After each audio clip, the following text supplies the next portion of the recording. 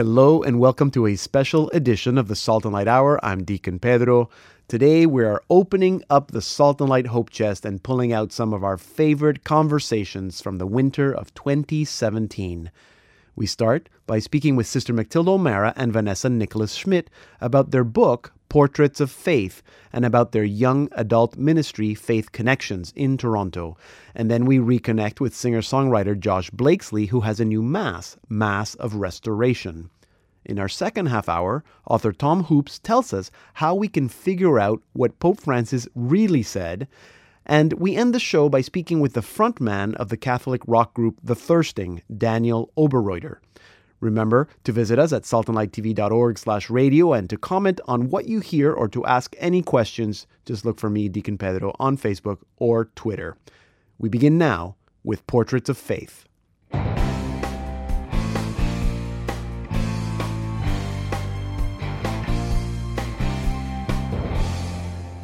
I'm not surprised when I hear comments about how young people are not in church, but I get to go to a lot of Catholic parishes all over, and that is certainly not my experience. The Catholic Church is full of young people and young families.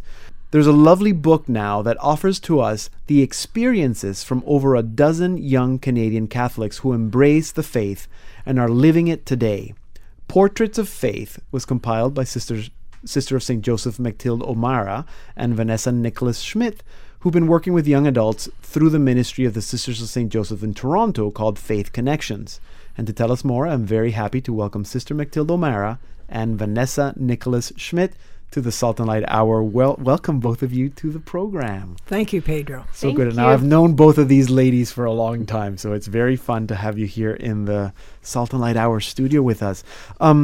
Sister, tell me, why did you want to put this book together? Well, the initiative came from Joe Sinisak of Novalis. Right, he's the publisher. Yes, and he wanted to counteract the feelings of distress that some older Christians experience in thinking that maybe young people aren't still practicing the faith. Okay. And so we agreed to do it, and we did it. So was it the idea that to actually do what you ended up with, compile stories of young Catholics? Yes, what he asked us to do was to gather 15 essays by a variety of young men and women, single, married, religious, and to put together their essays in a book. Right. And Vanessa, how difficult was it, or how easy was it to find these stories? We found it really quite easy because we are so blessed to work with young people who are engaging their faith on a number of levels at different stages of the journey.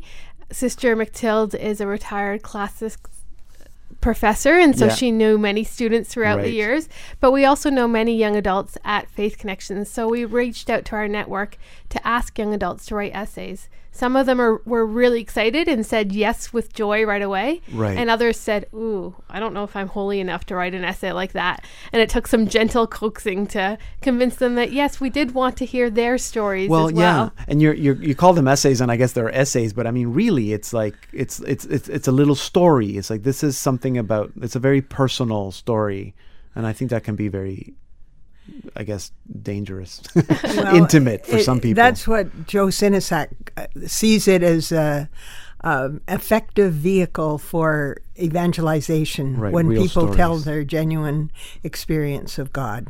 Okay, you've both, I mean, obviously we mentioned Faith Connections, and Vanessa, you mentioned Faith Connections again. So tell me a little bit about Faith Connections before we move on. So Faith Connections is a ministry of the Sisters of St. Joseph of Toronto, part of Fontbonne Ministries.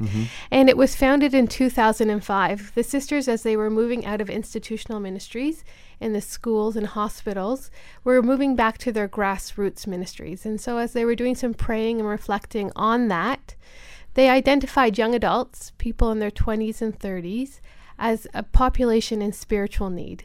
And so that's where the vision for Faith Connections came from. It's a ministry that outreaches to 18 to 39-year-olds to support them on their faith journey both by connecting them with resources and by offering programming for them. So what kinds of programs do you do?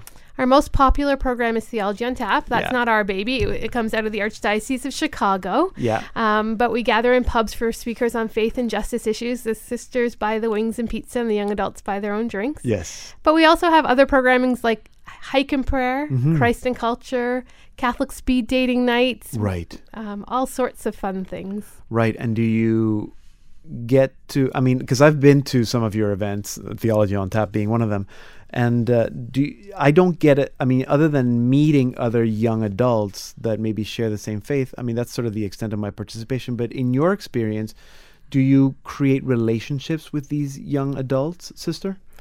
We do, both at those wider meetings, but we have more smaller groups too. We've worked through Alpha, and the experience Alpha. of Hike and Prayer, we get 15, 20, 30 young people, so it's not as large, and the consistency of attending means that we get to know some better than others. Right. We run retreats too. Okay. Like the Lenten Listening, which is individually directed retreats for people in this age group. And again, we get 25 or so participants each year having spiritual direction, and that's been a very good experience for many of them. So you have a lot of experience with this particular age group. What would you say, Sister, draws young people to the church, or young adults to the church?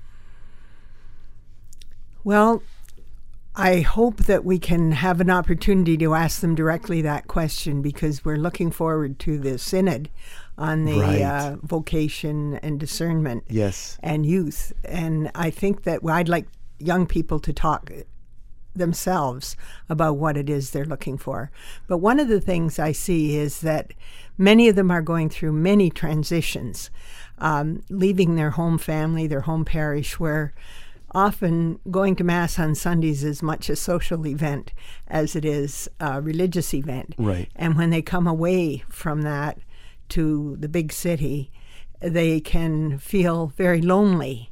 And I've noticed in one parish where some of the young people are ushers, they invite the young people whom they see coming alone to come afterwards for coffee with them and link them with us and with their own movie nights or whatever. Yeah. And so I think it's the community aspect is what they need. Right. And you're right. I mean, that is an age group, at least in my experience, that's where there's not usually something available for people in the parishes. And that's why we got into it. Yeah. Okay. Vanessa, what would you say if a faith leader was here, if the Pope was here, if you went to the synod?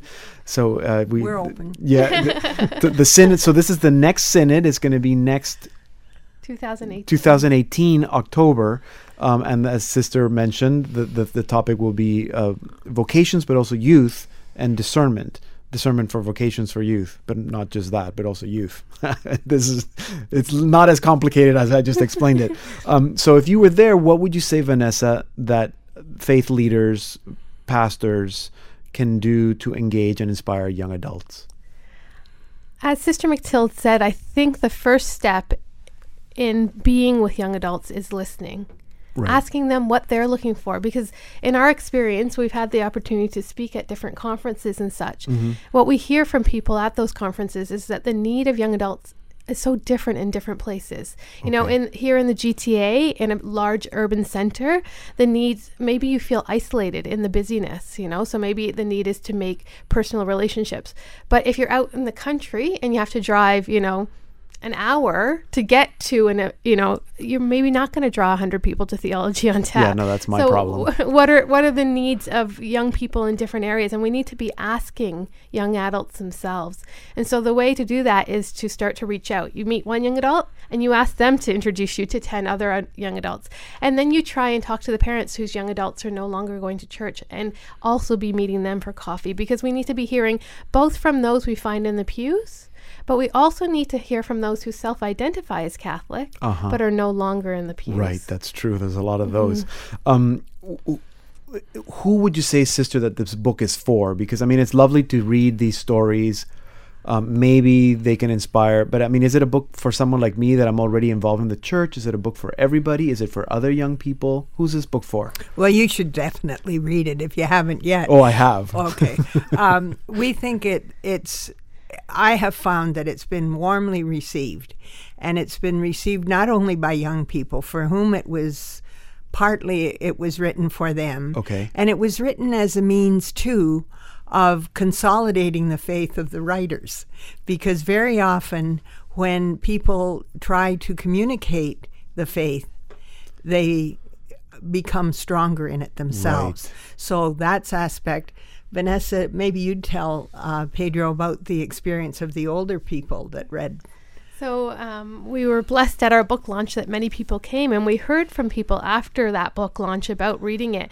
And one woman who's a senior said to me, I walked into the sitting room one afternoon and found my husband stretched out on the couch reading your book with tears running down his face. And she said, I just walked back out to leave him in privacy, but I wondered which essay had touched him so deeply. Wow. And so we think that because even Sister Matilda and I, we know many of the young adults, that we know all of them. Mm-hmm. And so we had a sense of their stories. But as we read their stories for the first time, we were very touched as well, because they share so intimately and personally in their stories. And we learned things about them that we didn't know.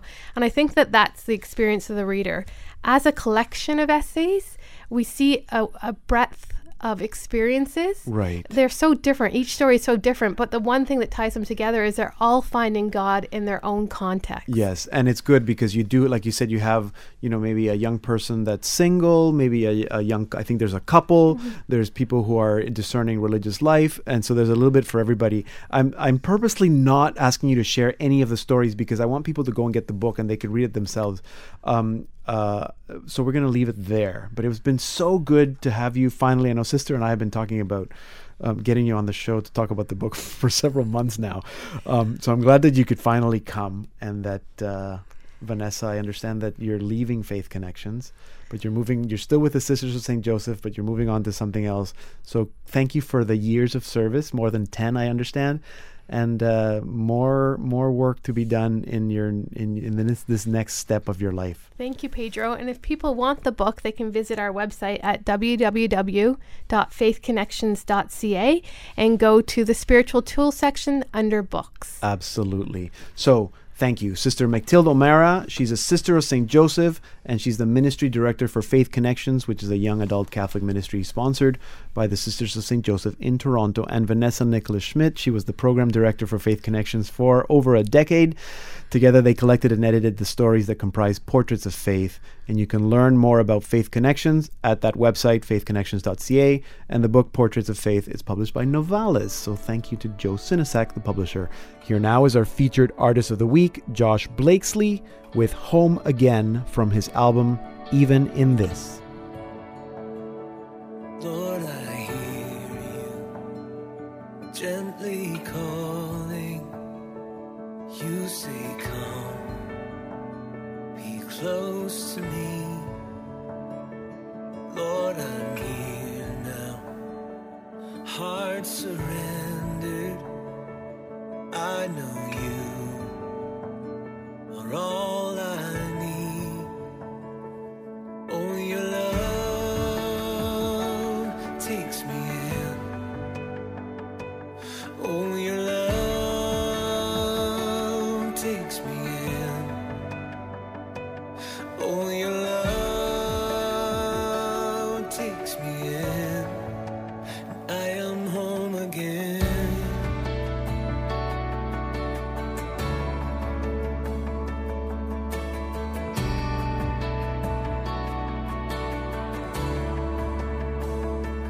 Just a moment in your presence calms my fear and makes me breathe.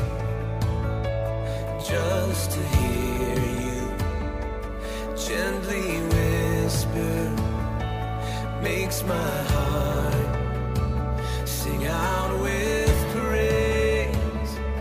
Oh, your love takes me in. Oh, your love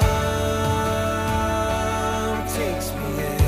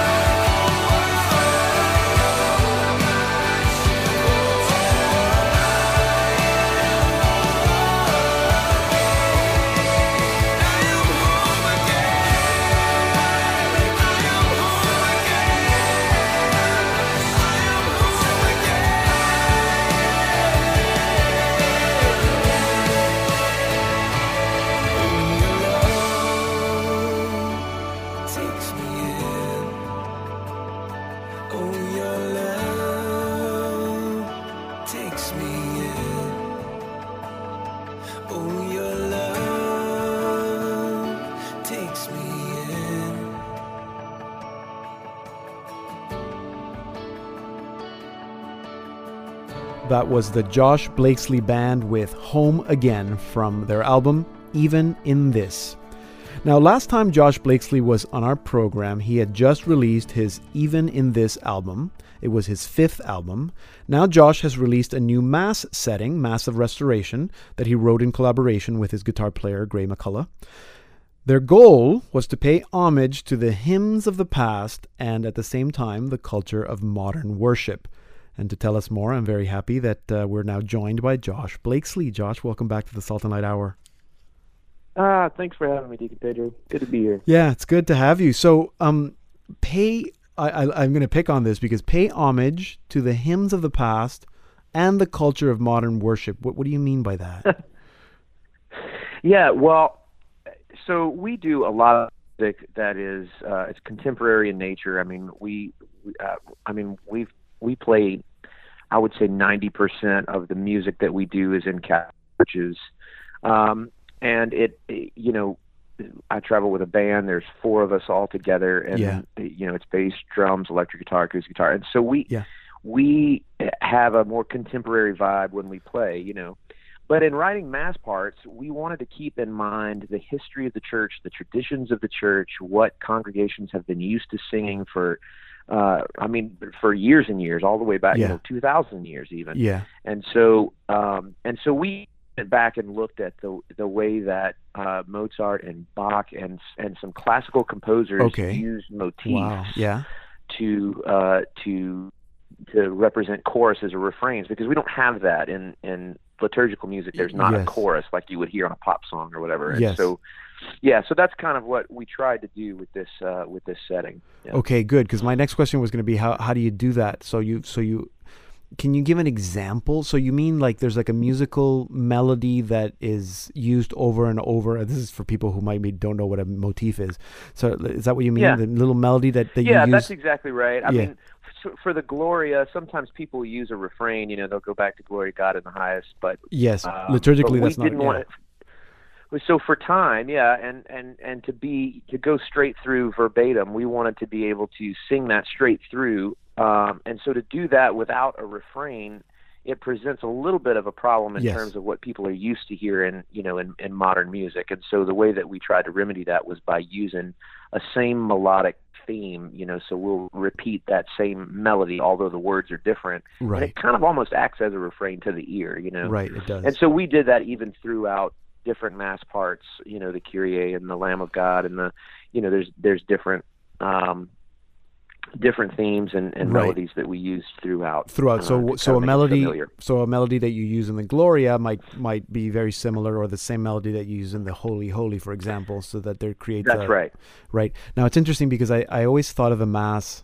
I mean, the Mass is a soundtrack, right? So if you listen to a soundtrack of a film or even a musical, they do the same thing. You listen to Sondheim, and he's using the same motif or the same melody or the same musical theme. Yeah. So you're looking at the Mass as if it was, a soundtrack, really. Does that make sense? Right. Yeah, soundtrack for the liturgy. Yeah. A soundtrack for the liturgy, exactly. So do you think that now to kind of the other part of that statement, that you're also paying homage to the culture of modern worship, what is that? What does that bring to the liturgy? Yeah, well, these particular settings we decided to do an acoustic setting for this recording. But when we do this in Mass every Sunday, we use drums, we use electric guitar, we use bass, we use piano, we use acoustic guitar, we have singers. And so, in that sense, it brings a more contemporary feel to the way that we play them. And they were kind of written in that, and hopefully we'll eventually do a recording that incorporates that whole thing, so that listeners can hear what it's like with all of that instrumentation and strings included and all of that, Right. And really to try to speak to a more modern group of people, Right. And what people are used to hearing. Was it important to you to try to? I remember, I think once I was at a Marty Haugen liturgical music workshop, and he was saying that you have music groups that are just guitar, or just one guitar player that can only play 3 chords, and then you have other music groups that you have the piano, and others are a full band, others is just organ. Were you kind of sensitive to the fact that this mass could be done with different instrumental settings? Does it work with organ? Does it work with? I mean, it works with guitar and piano. We know. It does. Yeah. Yeah, it does. Actually, I was just last week started recording organ parts for it to try to translate all of this to organ for I mean, some people hear the recordings and they go, oh, that's great for guitar, but I don't really hear that for organ. And yeah. So I want to try to record it that way so that people can hear the different ways it can be translated to people. But these sessions, we actually were thinking, okay, there is just a gob of acoustic guitar players who go out every summer to summer camps across the country, and they're doing work camps, and they're doing summer camps, and they're doing music for all of these different conferences and events, and it's just one guy with his acoustic guitar or one girl with her acoustic guitar, and they're trying so hard to find a mass setting that translates, and so that's why we wanted to do this acoustic, just to let people know here's an option. Yeah. This is for you. For like if you've got just an acoustic guitar, you can do this mass part. Yeah, no, that's very good, and I think that's one of the things I like about it, that it's meant to be used and people can use it. Why the title? Why Massive Restoration? Yeah, well, the parish that Gray and I, Gray is a co-writer on the mass parts, and he and I are. We are associate music directors at Our Lady of Prompt Succor Parish in Alexandria, Louisiana, and so we say Prompt Succor. It's actually French. It's supposed to be Prompt Secours. Okay. And we have terribly, we've ruined it terribly. I don't over the years. I don't know how that happened, but anyway, that we didn't want to. We felt like it would be difficult for people to say Mass of Our Lady of Prompt Succor or Our Lady of Prompt Secours. And already there's confusion. Like, okay, well, do we pronounce it with French or do we have, and so then we set out to try to find the right name for it. And it was that we wrote these during the times where the text was changing for the mass parts, and and there was a lot of talk of renewal and bringing this new text into the church, because we wanted to enliven the liturgy a little bit and get closer to the original Latin. But we wanted, there was talk about change and renewal, and so restoration kind of fit in with that. I see. Yeah. And in the same way, there was some kind of interesting things going on too in our own community, and some loss of life even that was going on, and a lot of people were in need of healing and revival during that time, and so it just spoke to our community, I think, too. Like hopefully these will bring some healing and restoration to the listener. Yeah. No, and that's good too, that it feels that you're making it sound like it's not the Josh Blakesley Mass, but it's really the Mass of your parish, of your community. That's right. That's why we wrote it. We really did. We wanted to make it an offering to the parish, and something singable for them when those mass parts were coming out and the changes were happening. We wanted to make something singable so it would be easy for people to make that change. Yeah, well, that's good. I know that you're going to be in Canada in the next couple months. Anything else coming down the pipes? Are you working on any new recordings or? We are always writing for the next next project. So hoping for 2018 on the next project. Okay, good. We'll be in Milwaukee and not this weekend, but next, and then New York the weekend. Yeah, after you're that, all over the place. Yeah. So, actually, for our listeners, because we have listeners all over. I mean, if you like the Josh Blakesley Band, he's going to be between now and October. He's Louisiana, Wisconsin, New York, New Jersey, Texas, Missouri, Florida, North Carolina. He's going to be at Steubenville and Toronto, and other Ontario cities, Napanee, Brockville, Kingston, Ontario. So lots happening there. All you need to do is go to Josh's website, joshblakesleyband.com, and you can find out where they're going to be. You didn't bite. I said, are you working on any new projects? And you actually told me that you're working on a new project, but you didn't tell me anything about it. So I'm assuming that it's top secret. just writing. Yeah, just writing. Just writing. Okay. We'll just have to keep our keep bugging you to see if we can find out more about that. But when it comes out, I'm looking forward to hearing it. Josh, great to have you on the show. Great to talk to you. Hopefully, I'll get to see you when you're in town in July or June, whenever that is. And thanks for doing what you do. In fact, I think that our youth group at the church is going to start using Massive Restoration as well. So it's that's very great. cool. Very cool. That's good to hear. All right. Thank you very much. Blessings, Deacon. You too, my friend. Thank you so much. All right. All right. Bye-bye. You can learn more about Josh Blakesley and the Josh Blakesley Band and purchase his music at their website. As I said, joshblakesleyband.com. I'm going to put that link on our site so you can find it easily. The Massive Restoration is published by Oregon Catholic Press, and you can get it there as well as sheet music, so you can play it at church at ocp.org.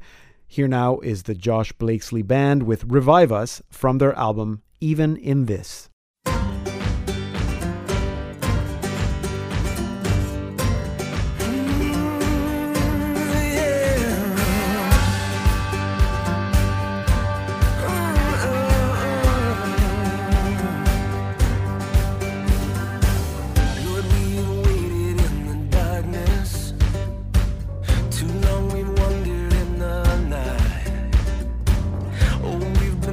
For the Holy Ghost, revive us, Lord. Lord, we have journeyed through the valley, shadow of death so close at hand. Oh, we've been crying for the light of hope, revive us, Lord.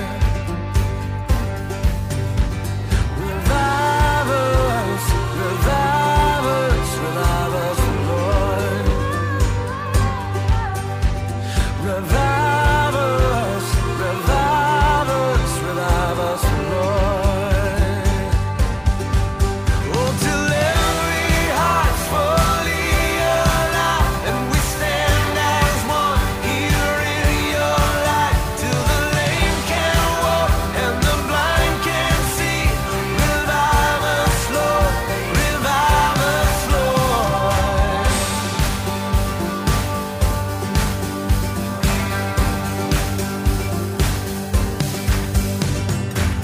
Send down the fire of salvation and the sweet anointing from above.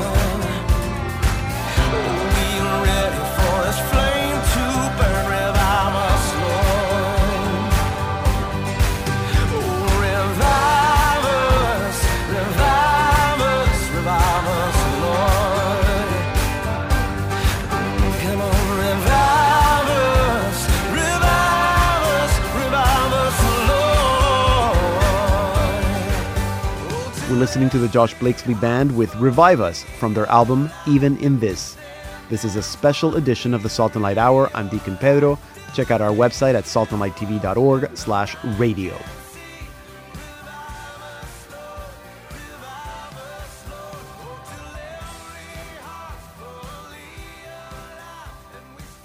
Welcome to the Salt and Light Hour Part 2. I'm Deacon Pedro.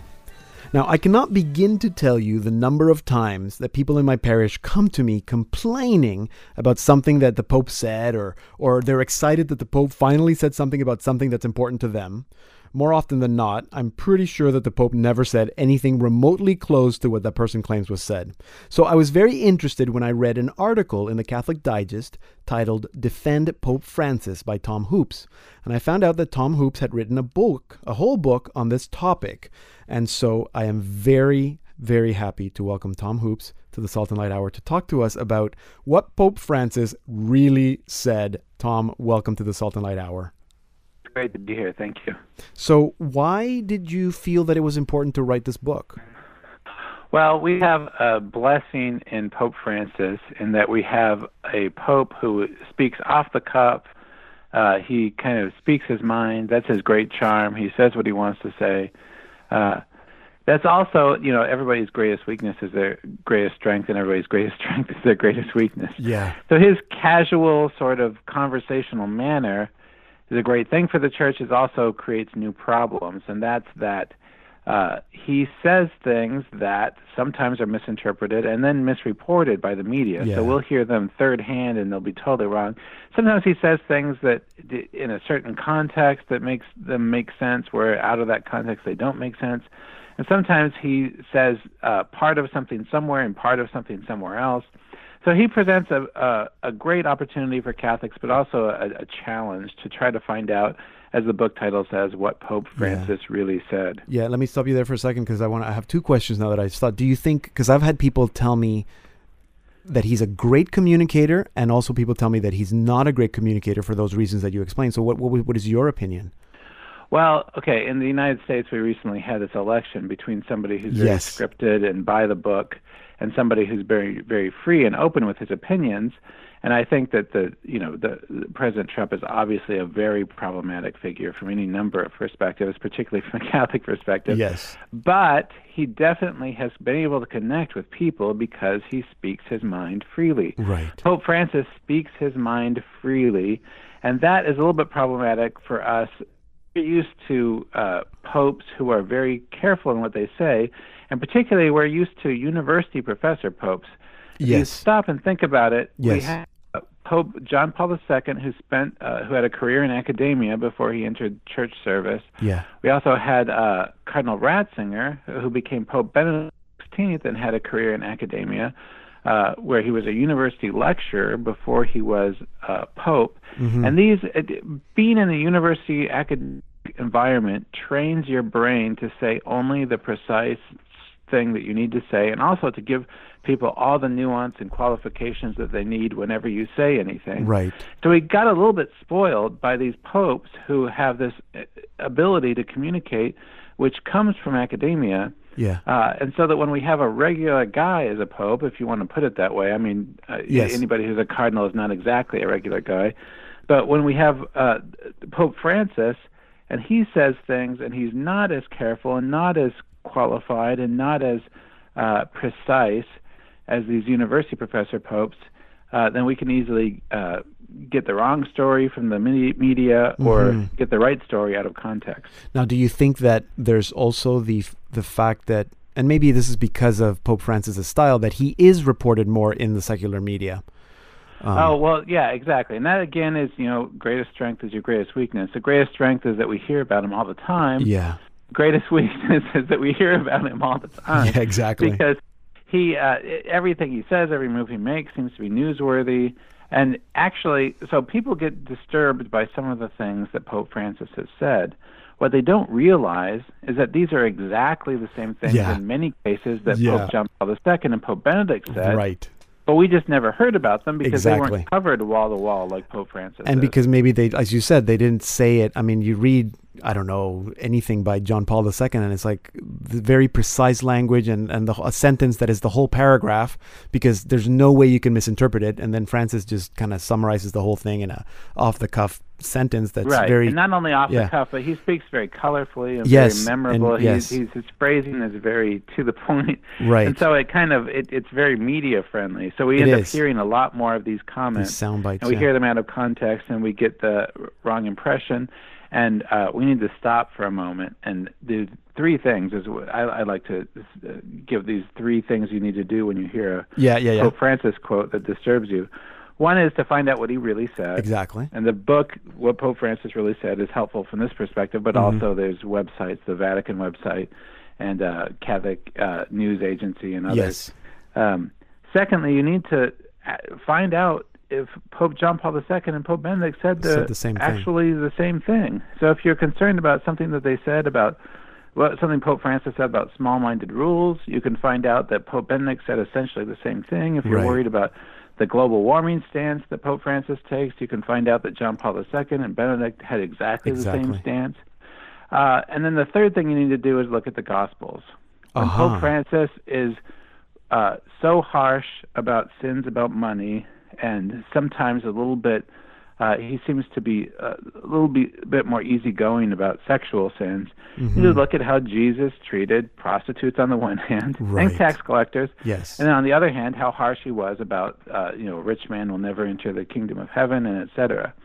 And you'll find that sometimes what's bothering you about Pope Francis is something that should be bothering you about Jesus, and it shouldn't be bothering you at all because it's Jesus who said it. Right, exactly. Now, what would be an example, maybe one of your more prominent examples of this chronic misquoting of Pope Francis?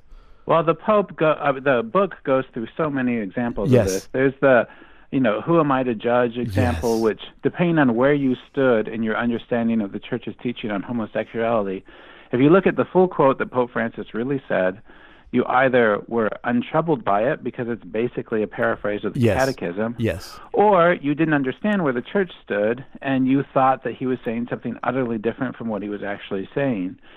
That's a classic. There's just been example after example, and unfortunately, there's too many examples to bring up the whole long list. No, but that's why the book is helpful. Yeah, no, but that's a good example because I think that's the one. I mean, the Pope says one thing, and the headline in the newspapers the next day is, Pope says that it's okay to be gay, or something ridiculous that it has. Well, and he does. It is okay to be gay. I mean, he says but that homosexual activity. But that's not what he is okay. said. But what I mean is that's not what he said. I mean, you need to go and figure out what exactly did he said, what did he say, what the context was, a real gift, who he was talking to. He distinguished two different groups. He distinguished homosexual activists who want to change laws in order to allow for more homosexual activity, and the gay lobby is what he called it on the one hand. So activism on the one hand, and homosexual people who are struggling with this, but also are following the Lord, and they want to follow God, and they want to do the right thing. Mm-hmm. On the other hand, he said, "Who am I to judge?" In the second case. Yes. So it was really a gift because it very helpfully parsed the whole situation that you face in terms of these activist issues. Mm-hmm. But yeah, so you should always find out who he was speaking to and why. So in that, he was speaking to a reporter on an airplane, but he was talking about whether or not there were activist groups in the Vatican. Mm-hmm. He wasn't talking about the whole ethical situation of sexuality at the moment.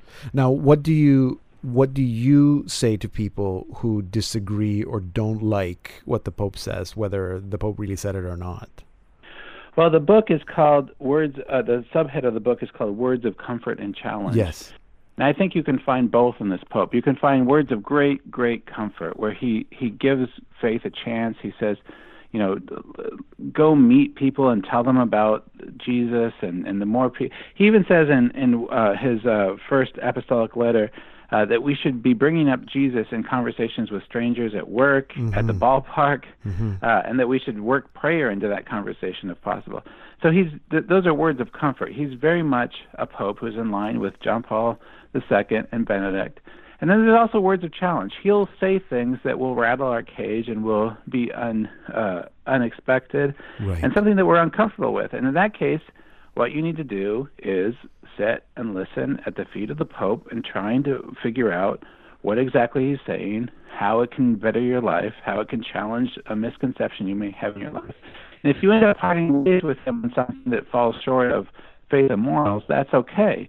You don't have to agree with every single thing that the Pope says, but you should listen respectfully to what the Pope says and refrain from tearing him down in public, because that does no good for the Church and it does no good for our friends if we start tearing down the Pope in public. Absolutely, absolutely. We're going to leave it there, Tom. But thank you so much. I love the book. I've been passing it on to a whole bunch of people because everybody seems to be concerned about what the Pope says, whether they agree or disagree.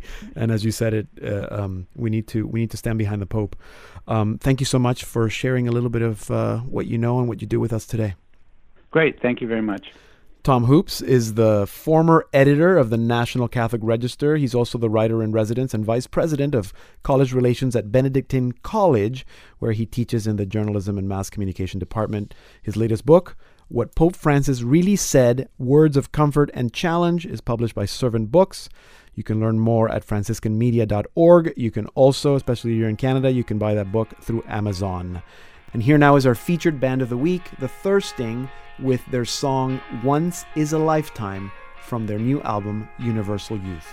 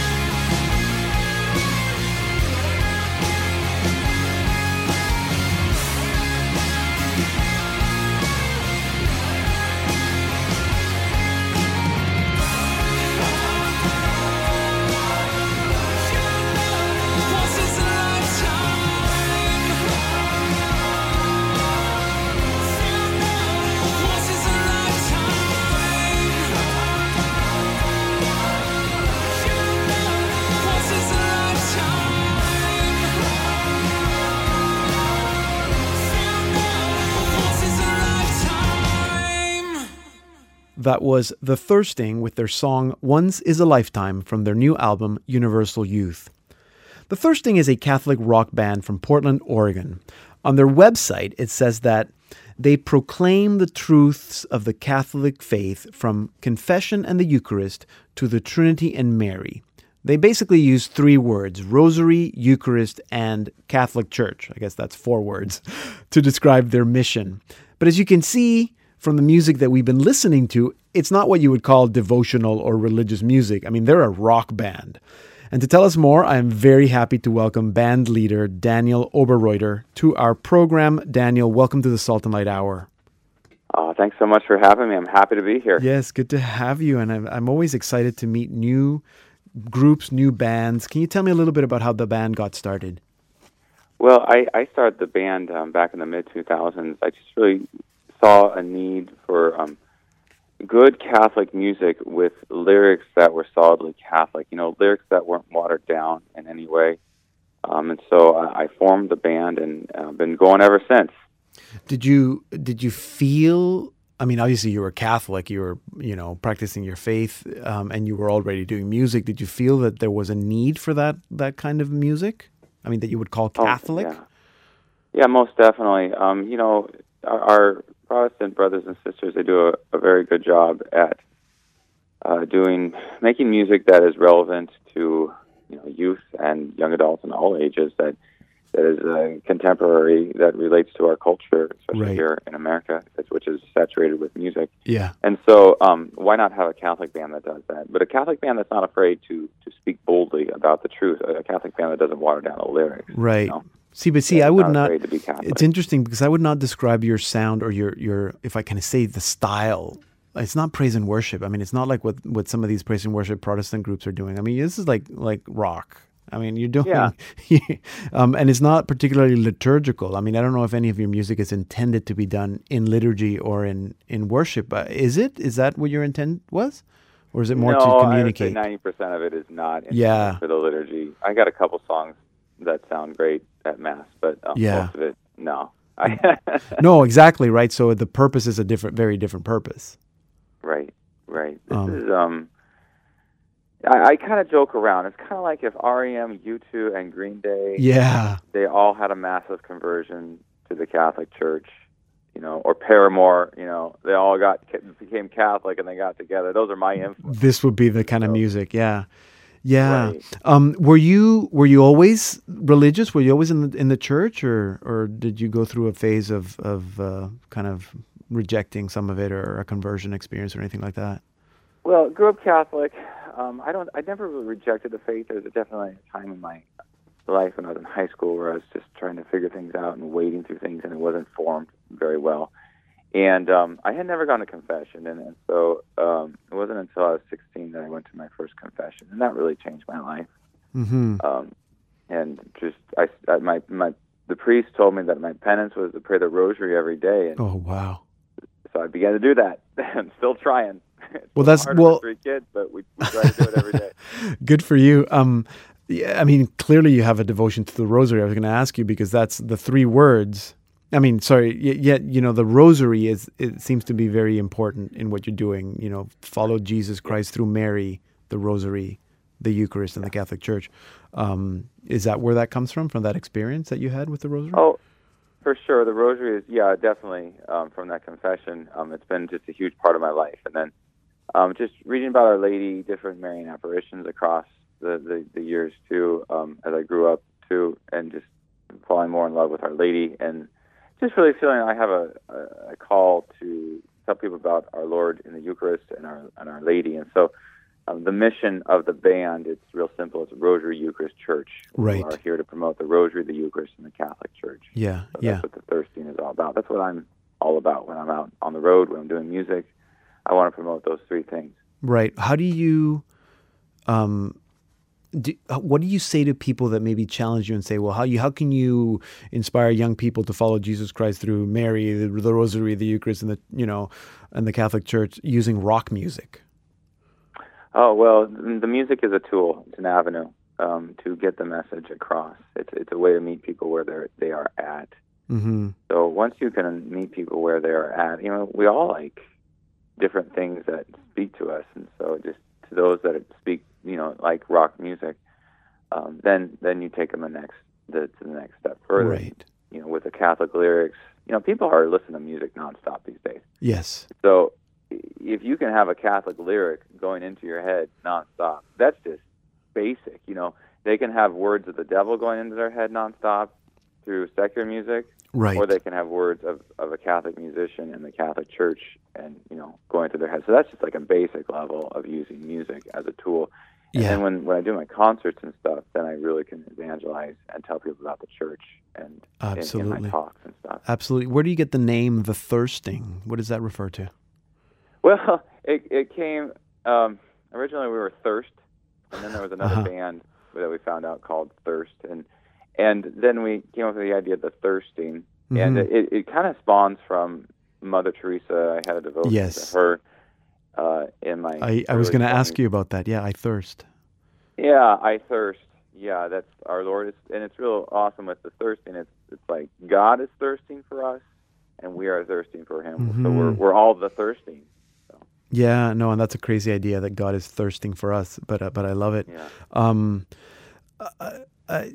So this is your second album that we've been listening to, Universal Youth. Why? I know you were at World Youth Day, and of course I think Universal Youth, I think World Youth Day. Actually, by the way, how was that experience? You were in Krakow. It was great. We were very blessed. We got to play on the main stage. Yeah, on Bonia Park. Yeah. Was it your first World Youth Day? It was, actually. Yeah, what a great opportunity. Yeah, we were there. I wasn't at Bonia Park, but we were there. I think Universal Youth. I think of something like World Youth Day. Is that sort of what the name refers to, or what was your hope with that album, Universal Youth? My hope with that album, universal. Obviously, Catholic means universal. Yeah. So I wanted to play on that wording so that Catholics would hopefully get it and go, "Oh, Catholic youth. That's what he means."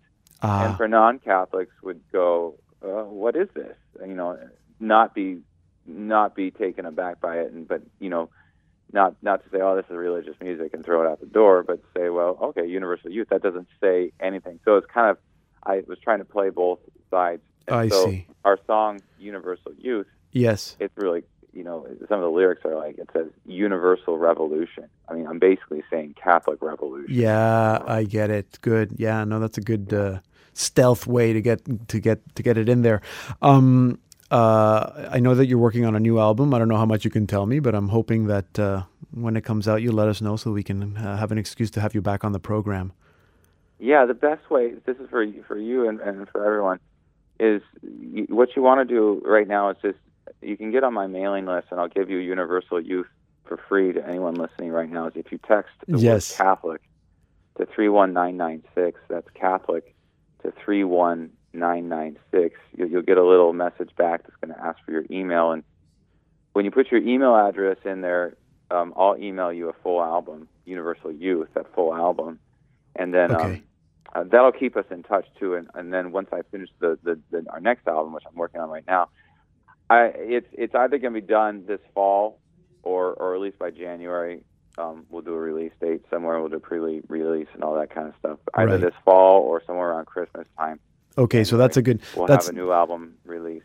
That's good. That was very clever of you to get. I was going to tell people about texting to 31996 a little later, but that's good. So if people want to find out more about the band, to get on their mailing list and find out more about the new album, and at the same time get a free download of the album Universal Youth, it's very easy. You text the word Catholic to 31996. 31996. I'm actually going to put that on our website as well, so in case people can't remember. 31996. Text it right now. Text the word Catholic, and you're going to get on the mailing list, and you'll get the whole album. So that's a great offer. Thank you, Daniel. That's a good place to end. But I have a feeling that we'll be talking again soon. Thank you for what wonderful. you do. Well, thanks so much for having me. And anytime. When we get that new album out, we'll get together too. Yes. Okay. God bless. Okay. God bless you.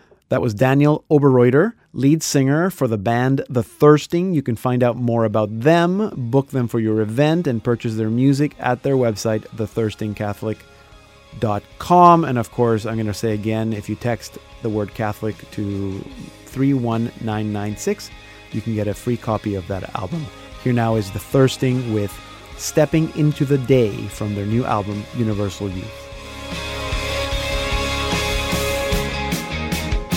One summer day, I ran away from your arms of grace, your arms of grace. But now I'm coming back to you, holding nothing back. I run to you, I'm stepping into the daylight, out of my darkness into light. I'm waking up with the sunrise. You are my way, my truth, my life. And all by We're listening to The Thirsting with Stepping Into the Day from their album, Universal Youth. And that concludes this special edition of the Salt and Light Hour. You can learn all about Salt and Light at our website, saltandlighttv.org. And when you're there, visit our show page, saltandlighttv.org/radio. You can also download this podcast off iTunes. If you have any questions or comments, or just to say hello, reach out to me through Facebook or Twitter. Thank you for listening to this special edition of the Salt and Light Hour. I'm Deacon Pedro. my truth, my life. Stepping into the daylight, out of my darkness into light. I'm waking up with the sunrise. You are my way, my truth, my life. Stepping into the day. I'm stepping into the day.